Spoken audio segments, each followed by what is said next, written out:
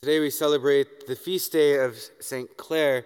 St. Clare was born in Assisi in 1193. What's amazing is she really embraced the spirit of poverty of spirit, giving everything to the Lord.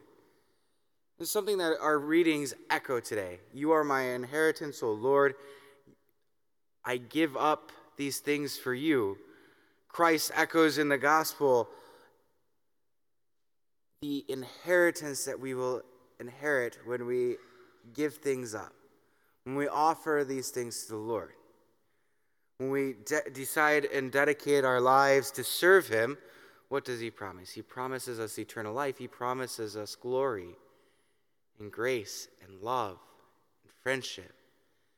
And so it's always amazing and just kind of one of those things that maybe we need to ponder as well. All right, I've chosen to follow the Lord, 50, 60, 70, 80, 90 years ago because my parents had me baptized.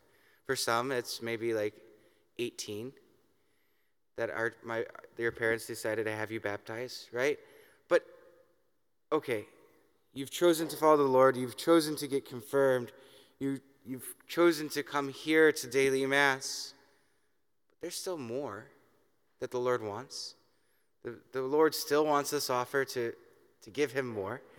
And so maybe in your prayers and this growth in holiness, right, that we're all called to do, to continue to give the Lord, where is it that maybe the Lord's not my all?